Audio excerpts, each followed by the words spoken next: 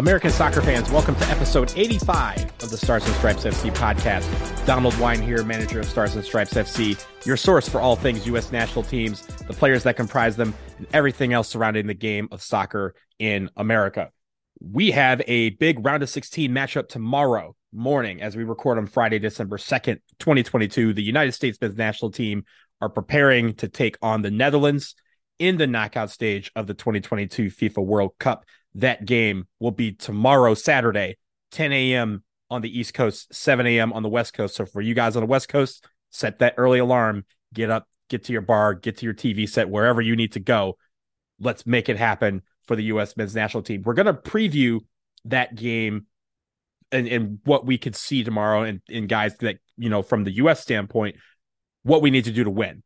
But we first should take a look at the full bracket because as we record, it's just after the final slate of group stage matches have been completed.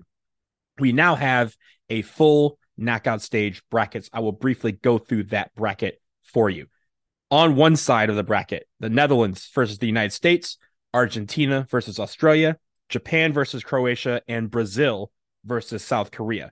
And then the other side of the bracket, we have England versus Senegal, France versus Poland, Morocco versus Spain, and Portugal versus Switzerland. From the United States perspective, obviously there's a lot that we can look at on this side, on their side of the bracket. You have Argentina, you have Japan, who have been very, very good in the group stage. You have Brazil, obviously, who are still probably the prohibitive favorites to win this World Cup. And you have upstart South Korea as well. And for the United States, obviously the path to the World Cup final will be a difficult one. And it starts with the game tomorrow against the Netherlands. So forget the rest of the bracket. Let's talk about the game that we have in front of us against the Dutch. First things first, there are a couple of injury notes that we have here. One, Christian Pulisic has been cleared to play tomorrow. So we should expect to see him in the starting lineup. He is ready to play. U.S. Soccer's doctors have cleared him from that pelvic contusion. He is ready to go against the Dutch. One guy that we may see tomorrow, but it seems more and more unlikely at this point, is Josh Sargent. He is still listed as day-to-day with ankle soreness. He kind of picked up a knock on his ankle right at the end of that game against Iran on Tuesday. It's unclear whether or not he will play. Obviously, he has not been a lock to start. So if Sargent doesn't go, expect probably to see Haji Wright get the start against the Netherlands. But we will look to see if Josh Sargent can be a gamer and if his ankle is good enough to go tomorrow. There's also a couple of guys that we will probably see tomorrow at some point, or at least we hope. In one case, in that case, is Gio Reyna. Brendan Aronson, we will obviously see at some point during the game. He may not start, but he obviously has been the super sub to provide a lot of creativity off the bench.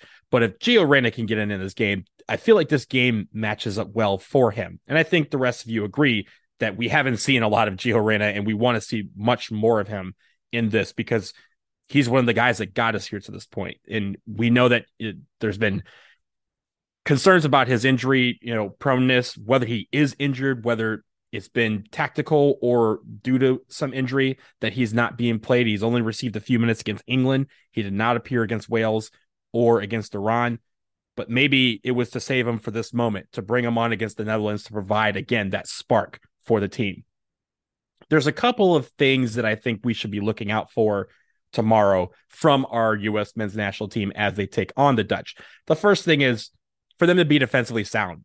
The Dutch have some special players, especially up front, and they like to get the ball in open space because they can punish you from those open spaces.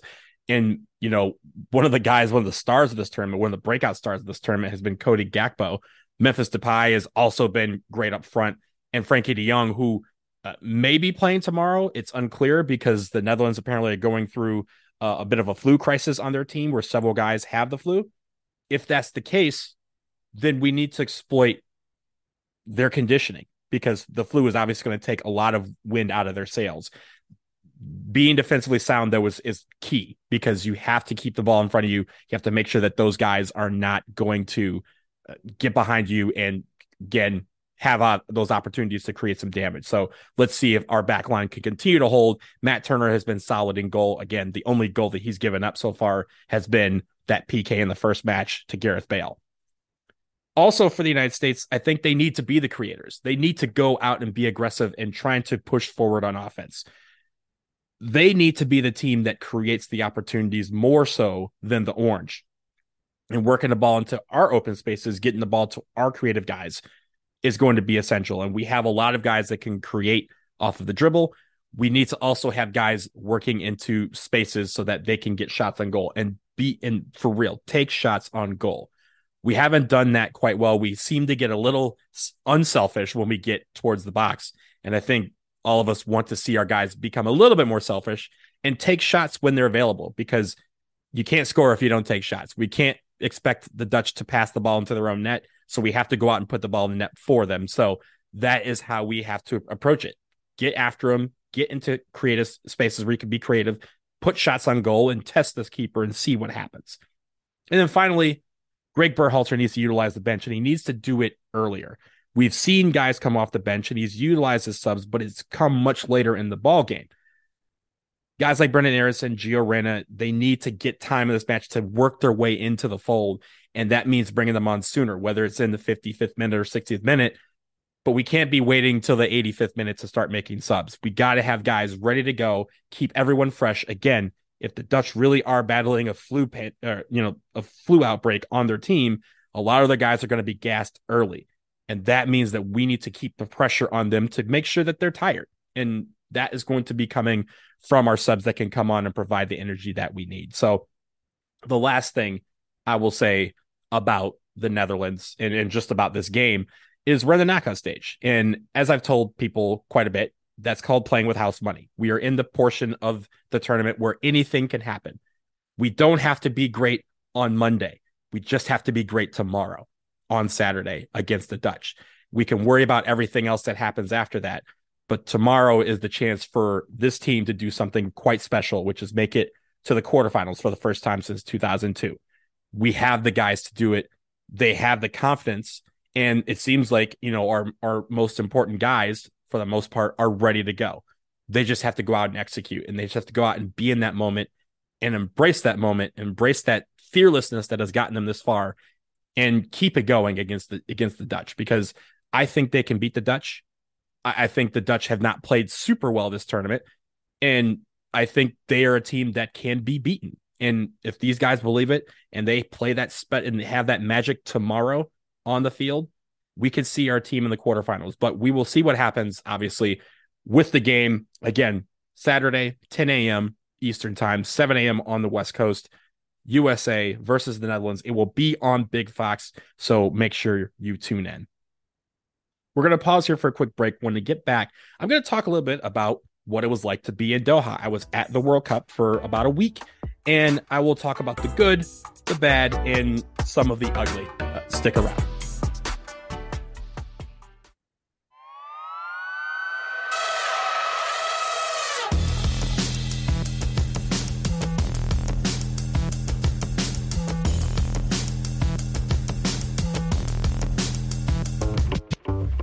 We are back, and let's talk about the World Cup. And by the World Cup, I mean actually being there. There's a lot of you out there who have been going to games in Doha, and I've probably seen quite a few of you in the stands. I also was in Doha for at least the first few days of this World Cup. I attended from the start of the tournament through the 25th, which was the England-USA game. And so I would just want to talk about what it was like to be at this particular World Cup, because a lot of people have had questions and obviously they've only seen so much out there about what is going on, whether it be good, whether it be bad, or whether it be ugly. So I'm just going to talk about my experience. And I say that to say that, my experience was different than even people who I was with on this trip.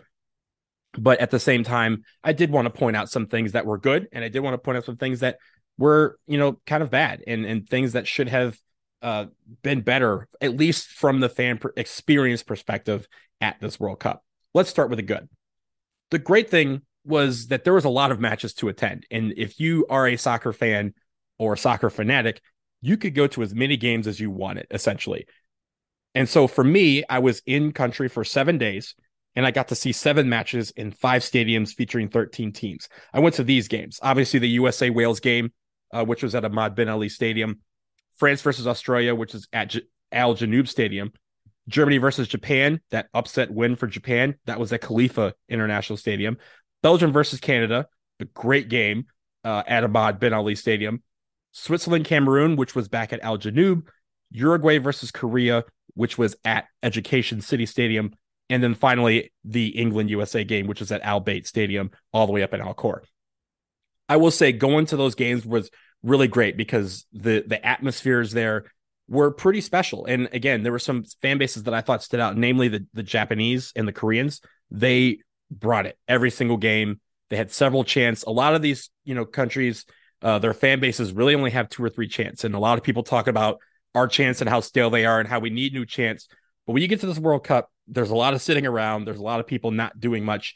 And even Canada had like 2 or 3 chants, one of them being shouting the name Canada. So it's something where experience the World Cup, you kind of get a taste for what other fans bring to the table. Their atmospheres may be different. They may have drums, they may have instruments, or they may just sit there and just provide sound. And whatever that is, it's not always throughout the entire game. It's at moments where they need their team to push forward. When you're at a World Cup, though, everyone who is involved in that game, if your team is on the field, everyone just has this sense of nervousness and just anxiety. So it's a lot of times people don't want to chant because they're so fixated on hoping that something good happens for their team in the game. And because of that, that's where you kind of hear these dull moments where there's not a lot of atmosphere. It's because people are focused on the game and they're really just nervous as a fan base on what is about to happen next. And that is okay. I mean, at the World Cup, obviously people are going and they want to support their team, but sometimes they just need to take a break and watch the game for a second to see how things play out. But I will say there were, like I said, shout out to the Korean fan base, shout out to the Japanese fan base. They brought it and it was a great time listening to them. Cameroon, also their section was great. They were on the far side from where I was sitting. You could hear them drumming and playing instruments and clapping and cheering all game long. So shout out to them as well. Some other good things. Everyone is super nice. I mean, all the fans from all around the world were coming to this tournament. Everyone was having a great time. I stayed on one of the cruise ships, which was great because everyone was talking about the lack of alcohol in Qatar. There was plenty on the boat, and a lot of it actually was free for meals. So we took great advantage of that when we were on the boat. But there's something to be said about the night before the Wales game. American fans and Welsh fans are partying together. The night before the England game, Americans and English are partying together. That camaraderie, that spirit it's not ugly at the World Cup. And that's what was great about it. Going to stadiums, sitting next to fans from all around the world who are all picking teams to kind of have a rooting interest for in the game that they're about to watch, if it's not their team, celebrating with fans from all over the world, congratulating fans, taking pictures. That's all part of the vibe of the World Cup. And I thought that was ever present at this particular World Cup, especially given that every fan base was in one city. That is the most unique part. Most times you have fans in all parts of the country that are spread way out, so you don't get to see all of the fan bases. This time around, you were able to see as many fan bases as you wanted to. And I know a lot of my friends went to dozens of games and they are still there going to games, but they got to experience, meeting everyone who was there for the World Cup. And I thought that was a very beautiful thing about this particular World Cup because it's not something you get to experience in a lot of World Cups. And then finally, I think the cool thing was that, when you go to a stadium and you have no rooting interest, you could get a flag from whatever countries were playing. So, for example, when I went to France, Australia, they had flags for France and they had flags for Australia. And you could pick one or you could pick both, and you could wave them high. If one team scored, you can wave your French flag. If the Aussies scored, you could wave your Aussie flag, or you could pick one team to root for. Obviously, if you are in that game, the USA game, I didn't get a Wales flag or an English flag, but they also had American flags available, and it made it where, again, that vibe was cool. Flags are everywhere, flags being waved. You looked around the stadium, especially at the US games, and you could see scores of people waving American flags, and not all of them are American. Some people were just there rooting for the U.S. men's national team. And I thought that was pretty cool, something that hopefully will be duplicated at future ones. I know they didn't have these in 2014. I'm not sure if they had this in 2018, but I'd love to see this both on the men's and women's side for World Cups, having flags that they give out so that people can feel a part of the atmosphere and help build the atmosphere at all these games.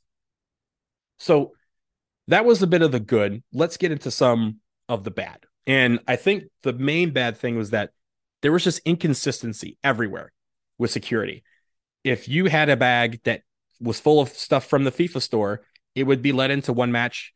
But then if you went to the next match, they would say you can't bring it in. And even though it was being sold inside, there were times where cups weren't allowed in. There was times where bags of merchandise like scars and they had these mascot hats that weren't allowed in.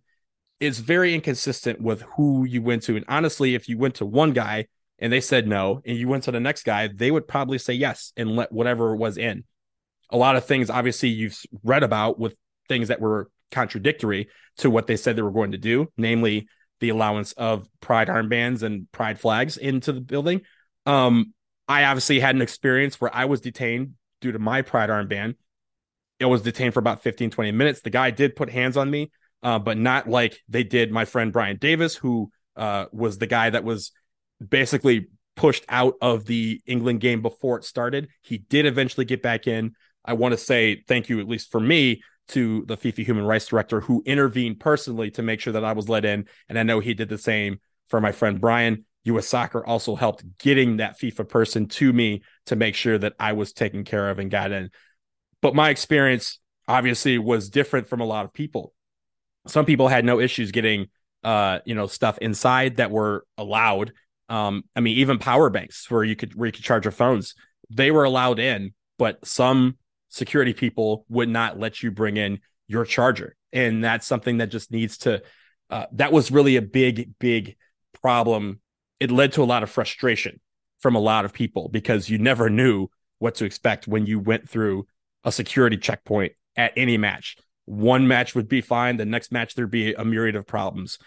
Ticketing was a big problem. There's a lot of times where tickets didn't come up. So people had to go get paper tickets. Then they wouldn't print the paper ticket. So there was a lot of these little inconsistencies that led to big frustrations at choke points. I call them choke points because that's where a lot of people gather to try and enter the stadium or enter the perimeter of the stadium. So that was something that obviously a lot of people were frustrated about. And I experienced a lot of that firsthand.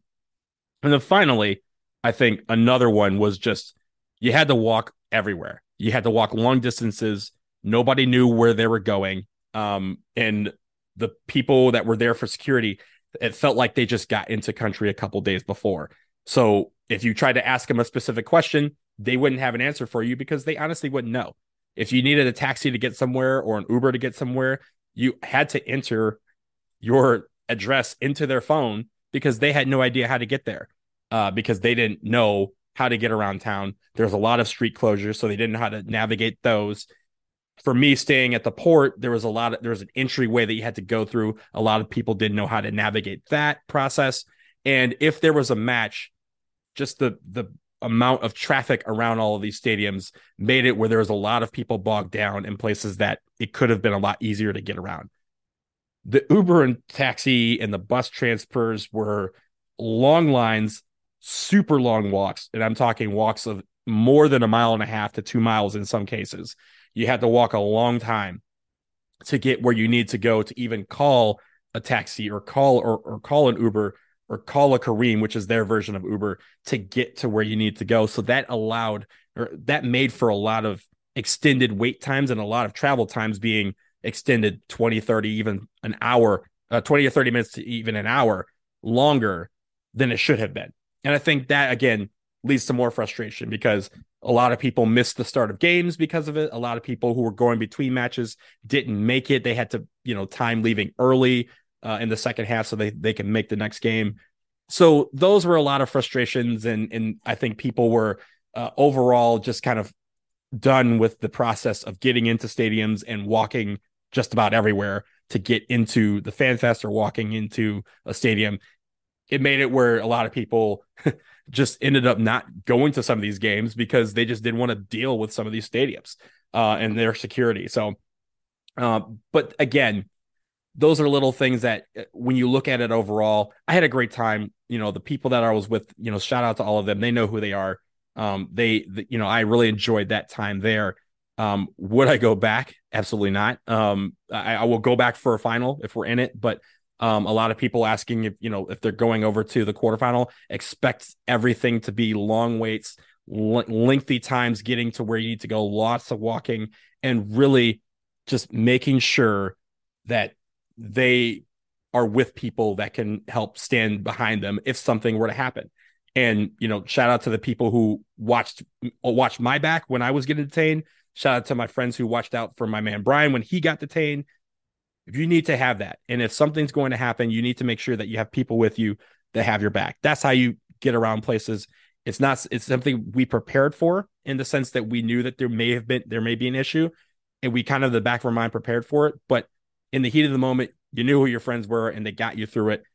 And all in all, I don't know anyone who wasn't able to see a game because they were detained. That's the good part. But the bad part is they should never have been detained, myself included. So that's a little bit from Doha. Obviously, the games are still going on. There's still people over there. And as more people come back, they're going to tell their stories on what they encountered. I know there were some issues with the fan villages. I won't get into that because I can't personally speak for that. I did not stay there. But I know some people who did, and they said it was an outright disaster. So I'll let them speak to that when they have their moments. But for now, this World Cup is what it is. And at the end of the day, right now we're focused on the U.S. men's national team. Again, they play tomorrow. We need to get a win because we want to see them in the quarterfinals. This could be a special moment for them. And I was excited to be in the stands to support them. And I'm just going to be just excited tomorrow to sit on my couch and watch them from home. So hopefully wherever you are, whether you're in Doha, whether you're in Denver, it does not matter where you are, get to a TV, get to the stadium, watch our men's national team play tomorrow against the Netherlands. Let's hope for victory. And for that will do it for episode 85 of the Stars and Stripes FC podcast. Give them hell, USA. Let's go. We'll talk to you next time. Take care.